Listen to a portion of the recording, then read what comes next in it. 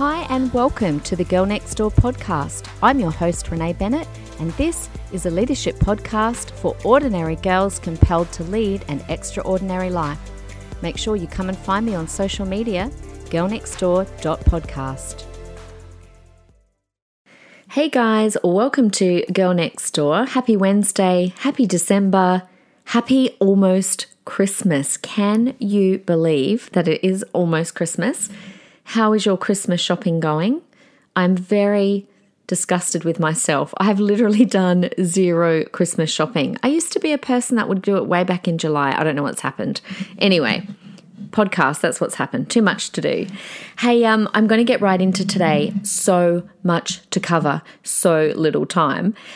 This is the beginning of I guess last week was kind of the beginning of a Transgender Collection. Today being an episode where we ask the question, why suddenly teenage girls? I announced last week that I have just launched our very first book club. And it's gathered quite the interest on social media, on Facebook, and quite a little community. It's not too late to join, and there's no pressure. You can just come along whenever you want to. And the book we are studying is the basis of this next collection. I'm not sure how many episodes I'm going to do because I do want to have a bit of a break over Christmas, New Year. Give you guys a chance to catch up on all things Girl Next Door if you are behind on any episodes. So anyway, the book we're studying is the basis of this collection, but you don't actually have to read the book if you don't want to. If you're really serious about it, please do. Please grab it. Please come join me on the Facebook page because it's not too late. But if you don't want to, these next few episodes are still going to make sense regardless. So my aim in this series is not to judge anyone, not to make anyone feel uncomfortable.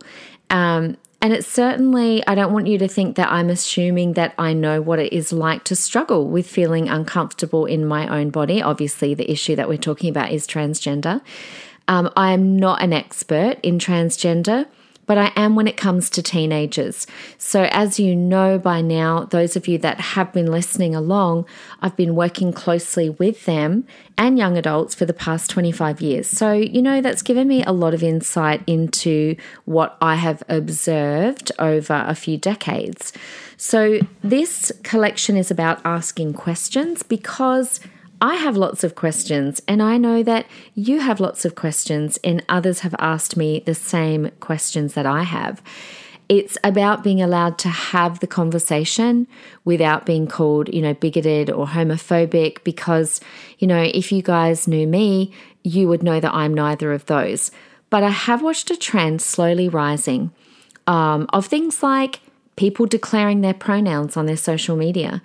Of youth pastors asking me what to do with a young person who wants to come to camp and they're a girl who now identify as a boy, and what dorm do I put them to sleep in?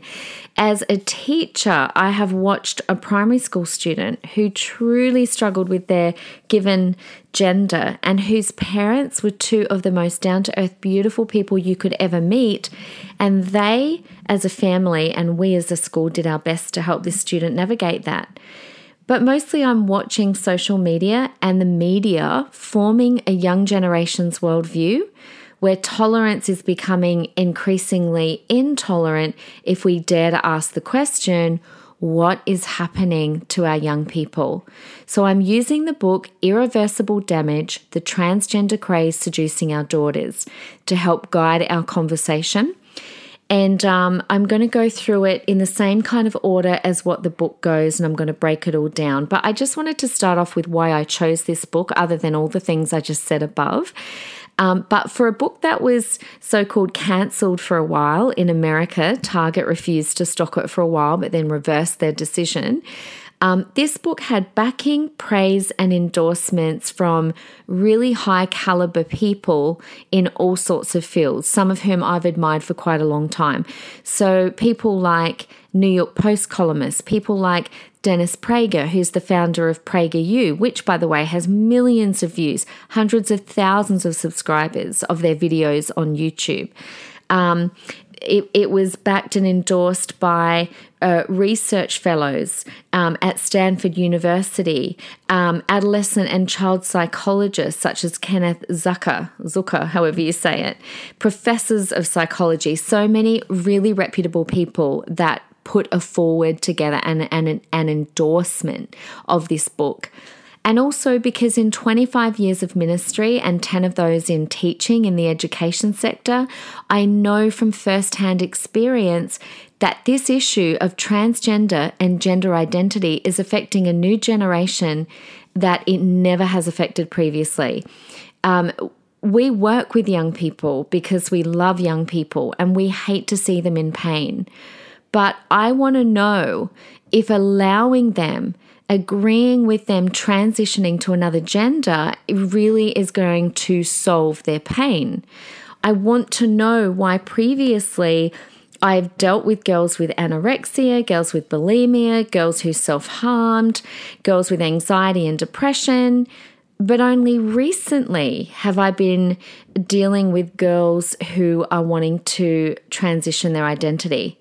And I think we need to talk about this with compassion, with love, but also with truth, with honesty, because I will never agree to something if I don't think that it's in the best interest of our young girls.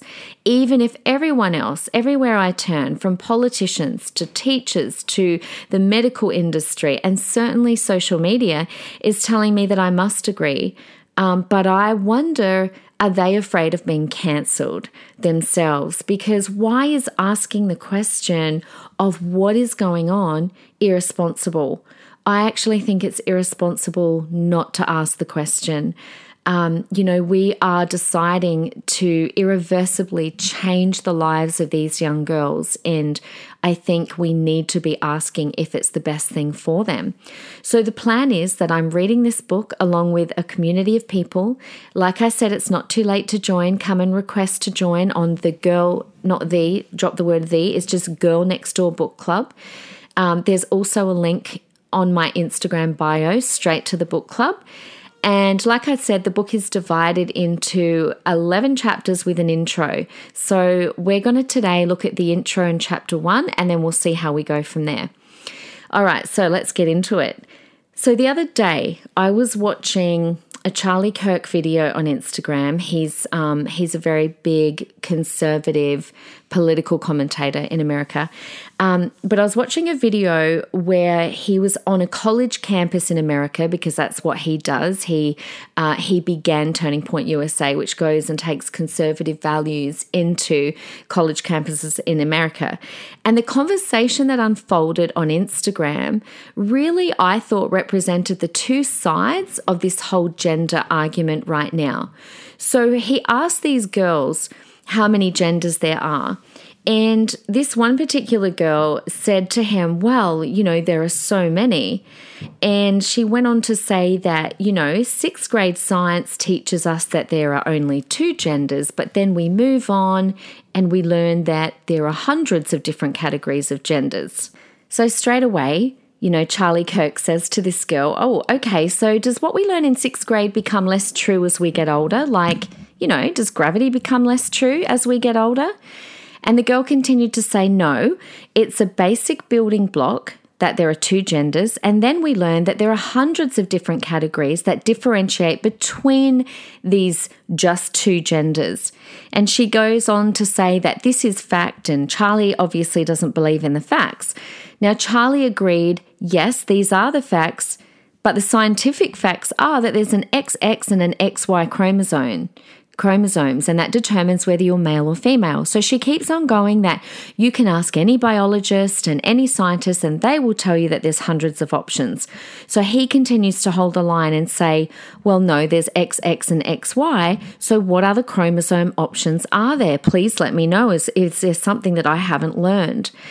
So she then goes on to make the point that, well, you can be whatever you feel. And that right there is kind of where it's at. It's not so much that they are peddling scientific fact. There is no scientific fact to back this. The scientific fact says there's XX and XY chromosome that determines whether you're male or female. So really, it comes down to what you feel. And so she then goes on to say, you've got no idea how this works, Charlie. And he continues, there are two predominant categories. I get it. So how else does it break down after this? And the girl went on to say, well, it's whatever you self-identify as. Therefore, she can't really give him a number. Then she goes on to call him a fascist because he believes that there are only two genders and he's not being faithful to what the science is telling him, and now he's being oppressive. So you can see this is one example on social media of why people are too scared to maybe ask the question like Charlie Kirk was asking, because we're afraid that we're going to be accused of not understanding real science, or of being, a fascist, or being oppressive, or being non-tolerant, just by asking basic questions that really have made sense to all of us, to anybody with common sense when you look at the science. But here is the difference in ideologies, and this is where the main difference lies. Young people are being told that their biology starts in their mind, that their biology is what they feel and what they identify with in their mind. Whereas what we've been taught for however many hundreds of years is being thrown completely out the window, which is also what the Bible teaches us, which I will go into later, which is that our biology actually determines our gender. Not what we think in our mind, it's our biology that determines our gender, not our mind. And that's the difference in ideologies. So let's have a look at the author of this book. Her name is Abigail Shrier. And I just wanted to let you know who she is. She was educated at several universities in America, and she currently is a journalist for the Wall Street Journal. And she's also been subject to a huge campaign of censorship because of this book. And The Economist has described the book as the first book-length study of a fascinating phenomenon which has been widely ignored. So she's not an investigative journalist either. She's usually an opinion writer. She's also married, and she's got some young kids of her own. So how on earth did she come to write this book that was cancelled? People have tried to censor it. How did she come to write this? So I'll give you a quick bit of a background. She wrote a piece about how in America, the government can't make people say things, not even for the sake of politeness. In fact, not for any reason. So she wrote an article called The Transgender Language War, and it appeared in the Wall Street Journal. And a mother of a transgender girl who is also a lawyer saw her article and asked Shrier, could you please write about this more? And she talked about how her daughter had discovered this identity, wanted to transition. She got her information from the internet, where there's an endless array of transgender mentors teaching these young girls what to wear, how to walk, what to say. That companies that sell things like breast binders send them to these kids so that the parents don't find out, how doctors are being persuaded to supply hormones to these young people and how to deceive their parents. Can you please write more about this?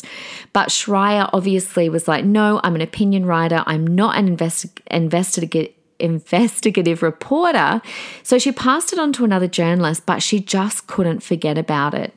So she started speaking with physicians, psychiatrists, world-renowned psychologists, psychotherapists, transgender teens, transgender adults, and also desisters, so people that once were trans that stopped being trans. And she then wrote another piece called When Your Daughter Defies Biology. And that response absolutely blew up. She was flooded with emails, both for and against what she had written. And she listened to all of them, including the transgender activists. And the response that she received formed the basis of this book. So this book, I want to clarify, and the next couple of podcasts, is about transgender teenagers, particularly girls, not transgender adults. All right, so I want to really make that clear that this is about young girls, teenage girls. So let's start with this whole idea of gender dysphoria, which Schreier talks about in her book. Now, normally, gender dysphoria is characterized by a severe and persistent discomfort in one's biological body. And this is what usually leads to people transitioning when they're older. But it typically begins in early childhood, usually as early as the ages of 2 to 4, although it can grow more severe in adolescence. But in nearly 70% of cases, historically, childhood gender dysphoria resolves itself. So if you just leave the child, 70% of the time, they, grow out of it and it just resolves. Now, historically, it's only afflicted a really tiny part of the population. We are talking 0.01%. And historically, it's affected almost exclusively boys. And before 2012, there was no scientific literature on girls ages between about 11 to 21 ever having developed gender dysphoria at all. Okay, so before 2012, no girls, or there's no scientific literature to show that there were any girls between the ages 11 and 21 that all of a sudden developed gender dysphoria. Nothing. But in the last decade, this has changed dramatically. The Western world has seen sudden surges of adolescents claiming to have gender dysphoria. Okay, so not your typical gender dysphoria that begins in childhood, rapid onset gender dysphoria, and self-identifying as transgender. And for the first time in medical history, natal girls are not only present among them, but making up the majority. And remember before I said that historically gender dysphoria was almost exclusively, well, not exclusively, but the majority was found amongst boys. But now we're finding for the first time in history, it's happening in teenage girls, 11 to 21, and mostly girls are making up the majority, not boys. Okay, so this is the big question. Why? What happened? How did an age group that had been the minority come to all of a sudden be the majority? And not only an age group that came to be the majority, but why did the sex ratio flip? It went from being overwhelmingly boys who suffered with gender dysphoria to the majority being adolescent girls. That is the question. That is the reason that she wrote this book. That is the reason we are having this conversation, okay? So her first part of her book, she introduces us to something called the contagion. So she's attempting to answer these questions. Why all of a sudden has transgender movement just exploded amongst teenage girls? So a contagion is the spreading of a harmful idea or practice. So she actually begins, a lot of her book has stories of real people that she obviously changes their names. And she begins with the story of this girl called Lucy, who was described by her parents as really girly and loved heels and frilly dresses. And anyway, one thing led to another, and she went from anxiety to depression, didn't fit in with the girls at school, and before you know it, by the time she's going to her first few years of surgery, she's decided that she's going to change identities and that she wants to be a male. Now, Schreier makes the observation that transgender adults, which this book is not about, but she interviewed many of them for the book, have a very different story to these young adolescent girls. The feeling of being in the wrong body when it comes to the adults that transition in their adult years, the feeling of being in the wrong body has dogged them their whole lives. Their dysphoria never made them popular. In fact, the opposite was true. It was actually a source of unease and embarrassment. Majority of them grew up never knowing another trans person. The internet didn't exist to give them mentors and influences, and they didn't want this life anyway. But they didn't seek to be celebrated. They wanted to pass on all that. And in many cases, they just wanted to be left alone. And that's what they told Schreier over and over again. they actually have very little to do with the current trans epidemic that's plaguing teenage girls. So we're not talking about the trans adults. We are talking about this epidemic that all of a sudden is plaguing our adolescent girls. Now, one of the most significant observations that Schreier makes in the introduction is that every century, a different contagion plagued teenage girls. Remember what a contagion is. It's the spreading of a harmful idea or practice. So she talks about, there's real pain for teenage girls. Their distress, no matter the century they find themselves in, is real. But the way that they deal with it is different in each century. And this has been going on for hundreds of years. Now, I don't have time to go into the details, so feel free to either jump on my Facebook page where I've got more detail about this, or go do your own research. But in the 17th century, you've got the infamous Salem witch trials, where basically there was a group of young girls in a village in Massachusetts who claimed to be possessed by the devil. And the reason it started was a 9-year-old and an 11-year-old girl started having fits, including violent contortions and uncontrollable outbursts of screaming. And then this local doctor diagnosed bewitchment. And then other girls in the community began to exhibit similar symptoms. Now, a wave of hysteria spread throughout Massachusetts, and there were these trials where they basically accused all these people of being witches, and people were actually hung at the gallows for it until finally it all calmed down. People began to kind of think this is, that there was something wrong here, that hysteria began to abate, and public opinion turned against the trials, okay? So that's one example. 18th century was plagued by nervous disorders. So all of a sudden we had the rise of, nervous disorders where people would have to, women would go to bed because their nerves weren't coping, and they'd have bed rest. And the 19th century, there was the neurasthenia epidemic, which was basically symptoms of headaches, muscle pain, weight loss, irritability, anxiety, depression, a lack of ambition, insomnia, and basically these age-old problems of happiness and comfort were for the first time ever medicalized. And then the 20th century, we move into, the popular kind of thing, I guess, was anorexia, repressed memories, bulimia, and cutting. That's been one of the more kind of recent ones.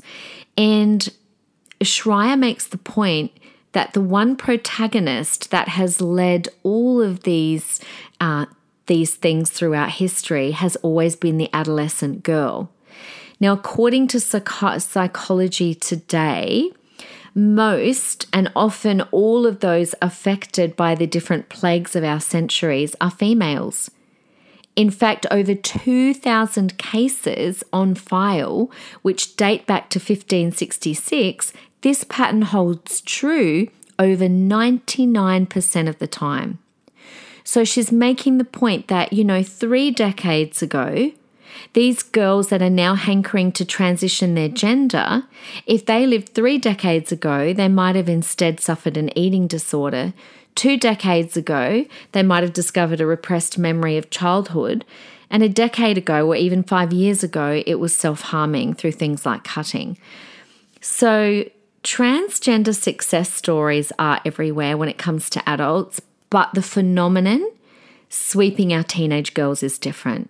And that's one of the huge points that Schreier makes in her book. So she's saying that traditional gender dysphoria, that this latest epidemic is not coming from or originating in traditional gender dysphoria, but the instigator, instead of being true gender dysphoria, it seems to be videos found on the internet, a group of girls influencing one another to all kind of transition together, where the thrill of their deepest need seems to be met, which is acceptance. And here we are cheering on teenage girls with no history of dysphoria who are steeping themselves in a radical gender ideology that's taught in school or found on the internet. And we have their peers and therapists and teachers and in some cases the medical industry and the internet are flagging them as heroes and egging them on. You know, even this week, I was talking to a friend of mine who's a teacher, and she was telling me about a student at her school that has decided to transition and change their pronouns, and the parents don't know. And this girl has self-diagnosed, because this is one of the things that seems to be consistent with this new epidemic, is that it's a lot of them are self-diagnosing. And the teacher that she spoke to is now telling all the other teachers what they must do, that they must now call this person, this student, by another name, that they must change the pronouns, but not in front of the parents, which is so incredibly deceptive. Guys, do you know, as a teacher myself and as a parent, do you know you cannot even give your kids at a school, you cannot give them Panadol without parental consent? If I send my kid on a camp, I'm not allowed to put Panadol or Nurofen in their bag. I have to have a pharmaceutical label on it, and I have to send it with a note to the teacher to administer if my child has a headache. And yet here we are, allowing the same age of children, of young girls, who are not allowed to take Panadol or Nurofen on a camp without permission, to actually decide to transition their gender without so much as a doctor's appointment, without their parents knowing, through them self-identifying. And my question is, what is the cost? We're not just talking about a tattoo here. We're not just talking about something that can easily be reversed. And, you know, it's true that a small portion of the population will always be transgender, but is this a current craze that's going to pass with time? Okay, so let's look at these girls. The next chapter that Abigail Schreier has written is about the actual girls themselves. And she talks a lot about the adolescents of today are having fewer and fewer in-person contact and relationships. Now, this is a thought completely backed by a couple of different researchers that I've read their books. For example, Claire Madden, who's an Australian researcher with a fantastic book called Hello Gen Z.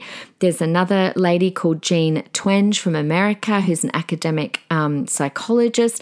And they're all saying the same thing, that the comforts that my generation of girls had, where we could get comfort from person to person, where we could talk together in a group, laugh together, cry together, that's no longer available to this generation. Up until the mass introduction of social media from about 2012, relationships were conducted in person, but now they're conducted over technology. And our young girls are lonely. We need to note that teenage girls today are in a lot of pain. And we are actually in the midst of, and I know that you know this, we're in the midst of a mental health crisis when it comes to our young people. There's an academic psychologist called Jonathan Haidt, Haidt, and he was interviewed recently on the Joe Rogan podcast, and he said that there are record levels of anxiety and depression amongst young girls.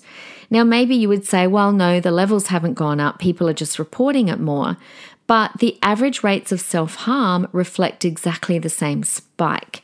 So amongst preteen girls, we're talking 10 to 14-year-olds, a spike of 189% since 2010 is what we're looking at when it comes to self-harm. So Joe Rogan asked Jonathan Haidt why the sudden spike, and he literally just looked at him and he said 2 words: social media. Now, according to Twenge, who I mentioned before, the author of a book called iGen with this really long subtitle that I've forgotten, but I've got it on my shelf, who is an academic psychologist and an expert on Generation Z, she says it is not an exaggeration to describe iGen as being on the brink of the worst mental health crisis in decades, and that a lot of the deterioration can again be traced to their iPhones. They have Tumblr, Instagram, TikTok, YouTube, and they've got access to a wide array of visual tutorials or picture inspo when it comes to self-harm and cutting and now how to transition your gender.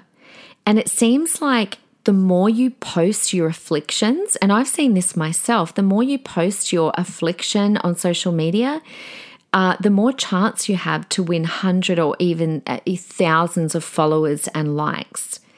Now, years ago when I was growing up, the ideal beauty previously was taken from a few girls in your class, where there was only a few girls that you would think, yeah, they're really, truly beautiful. But we knew that even they weren't perfect because we witnessed them in person.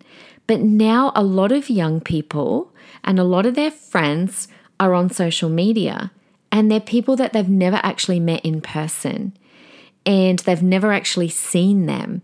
And so these people seem much more perfect. And so we have this beauty standard that no real girl can meet. Teenage girls who historically faced life's challenges in pairs and groups are now facing them alone with their iPhones in their bedrooms. Now, add to this, we have a generation who are risk adverse and like to feel safe. And again, if you want to hear more on that, go and get these books by Jean Twenge and Claire Madden. But we have a generation who like to feel safe. And we have the lowest, for example, percentages in decades of school students who have driver's licenses. They're protected, even coddled, safer than ever physically, and yet vulnerable more than ever mentally. And emotionally, they're more immature than the previous generation. And again, even as a teacher, I see this. The number of things over the years that have increasingly been banned, that our kids can't play this. They took the monkey bars away. Then they took away some of the climbing things where they'd have to climb too high. And then we started having at our school things like green zones where in the morning, the kids weren't even allowed to run around in case they hurt themselves. They had to sit down behind the green line. We are making our young people so risk adverse and so safe. So many of the teen girls are falling for the transgender movement.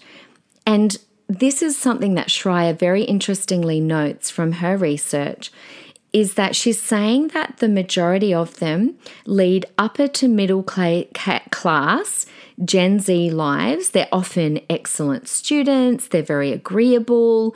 They've never previously had a bent for rebellion. A lot of them have never even smoked, or they're not drinkers. And a lot of them have also never been sexually active.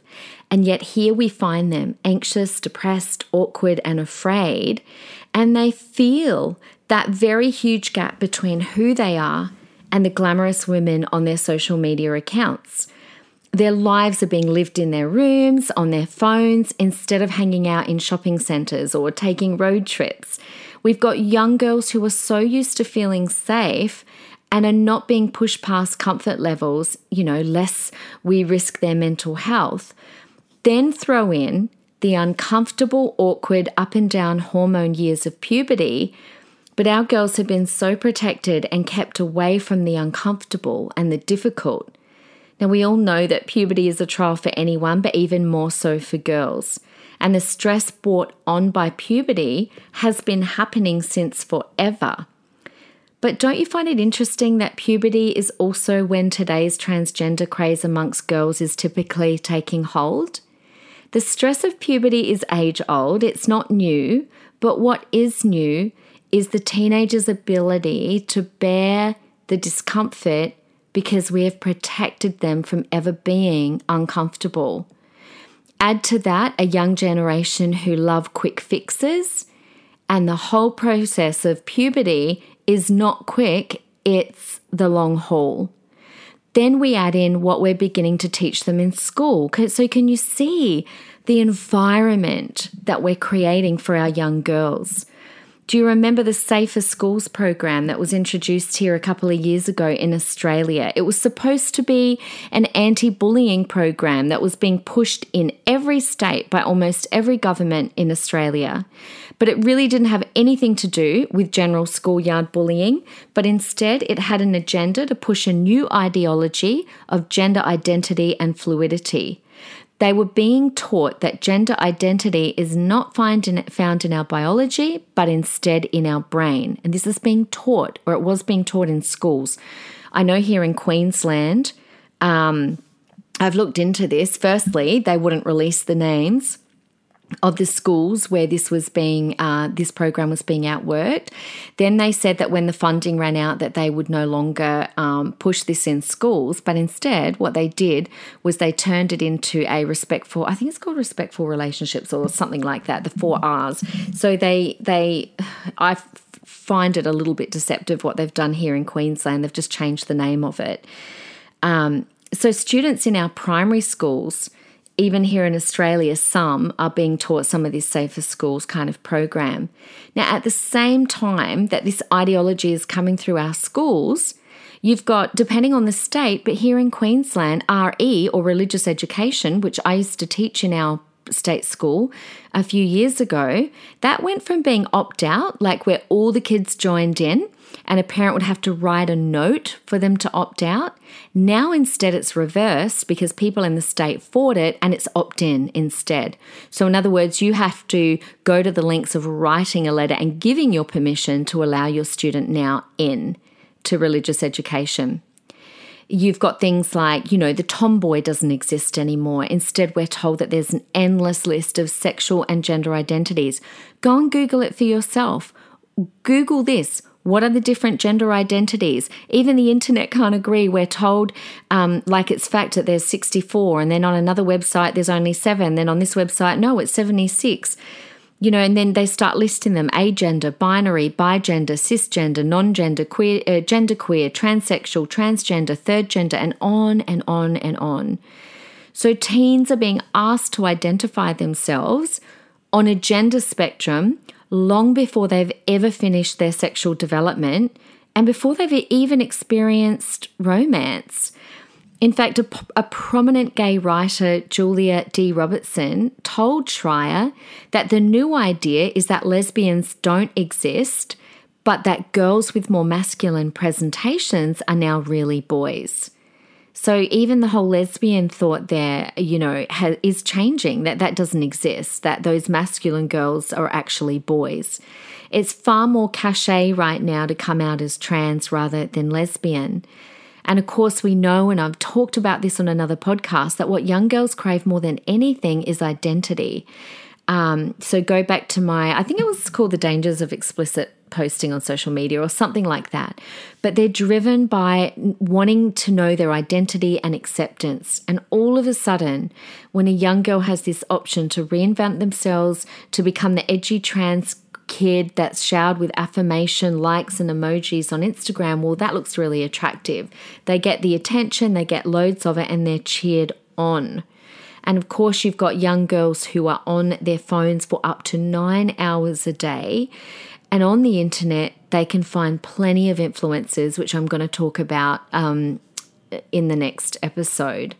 Now, one of the latest that you might have heard about is an actress formerly known as Ellen Page, who now has changed her name just this month and transgendered to Elliot Page. Now, she's been well known from movies like Juno, Inception, X-Files. You might know her from the Netflix series The Umbrella Academy. She came out as gay in 2014, and now December of 2020, she's come out trans and wanted people to know that she wasn't, I quote unquote, abandoning lesbians. This is what she said recently, and I quote her here, or him, he. "I want to share with you that I am trans. My pronouns are he, they," that's confusing, he, they, "and my name is Elliot. I feel lucky to be writing this, to be here, to have arrived at this place in my life." Now, you ask any young person, they know who this Elliot Page is. So, of course, celebrities are celebrated because they're seen as normalizing these otherwise taboo subjects. So now we've got unaccountable strangers happily giving sexual identity guidance to our young girls who are sitting on the internet for hours on end. So just to kind of sum up, I feel like I've thrown a lot of information at you, and this is obviously going to be developing over the next couple of episodes, so certainly come back. I'm trying to just present I guess a story and narrative through this book. And a lot of this is literally completely taken from Abigail Shrier's book. But you can see here a combination of social media saturation, rising rates of anxiety and depression, a desire in young girls for affirmation, feeling the discomfort of an already changing body. They're being brought up to, to be discomfort adverse, risk adverse, wanting to be safe. They're feeling lonelier than ever. And now they've got celebrities who are being celebrated and adored for coming out. And all of this has fallen or is falling together like dry kindling, just waiting for a spark and a fire. So I hope that you've been able to take that in. So that was covering the first part, the intro in chapter 1, the contagion and the girls. And if you're reading along with us, try and get through, if you can, her chapters are pretty long, but try and get through the next 3 chapters. It's not too late to join my Facebook page where I'm also adding, we are able to discuss things with one another. And I'm also adding in extra articles and videos and interviews. But next week, we're going to go down the line of looking at the influences, the people that are influencing our young girls when it comes to this gender ideology, and also what's happening in our schools. So make sure you come and join us there. Thank you so much for joining me on a really, really heavy topic. And you're most welcome to come and, DM me, or particularly if you want to chat about this, come along and do it on my Facebook page where we can have lengthier discussions, because I'd love to know what you thought about all of that today. Anyway, go and do some Christmas shopping, because that is certainly what I'll be doing this week. And I really look forward to being back with you next week. So I'll see you then. Bye. Make sure you come and find me on social media, girlnextdoor.podcast.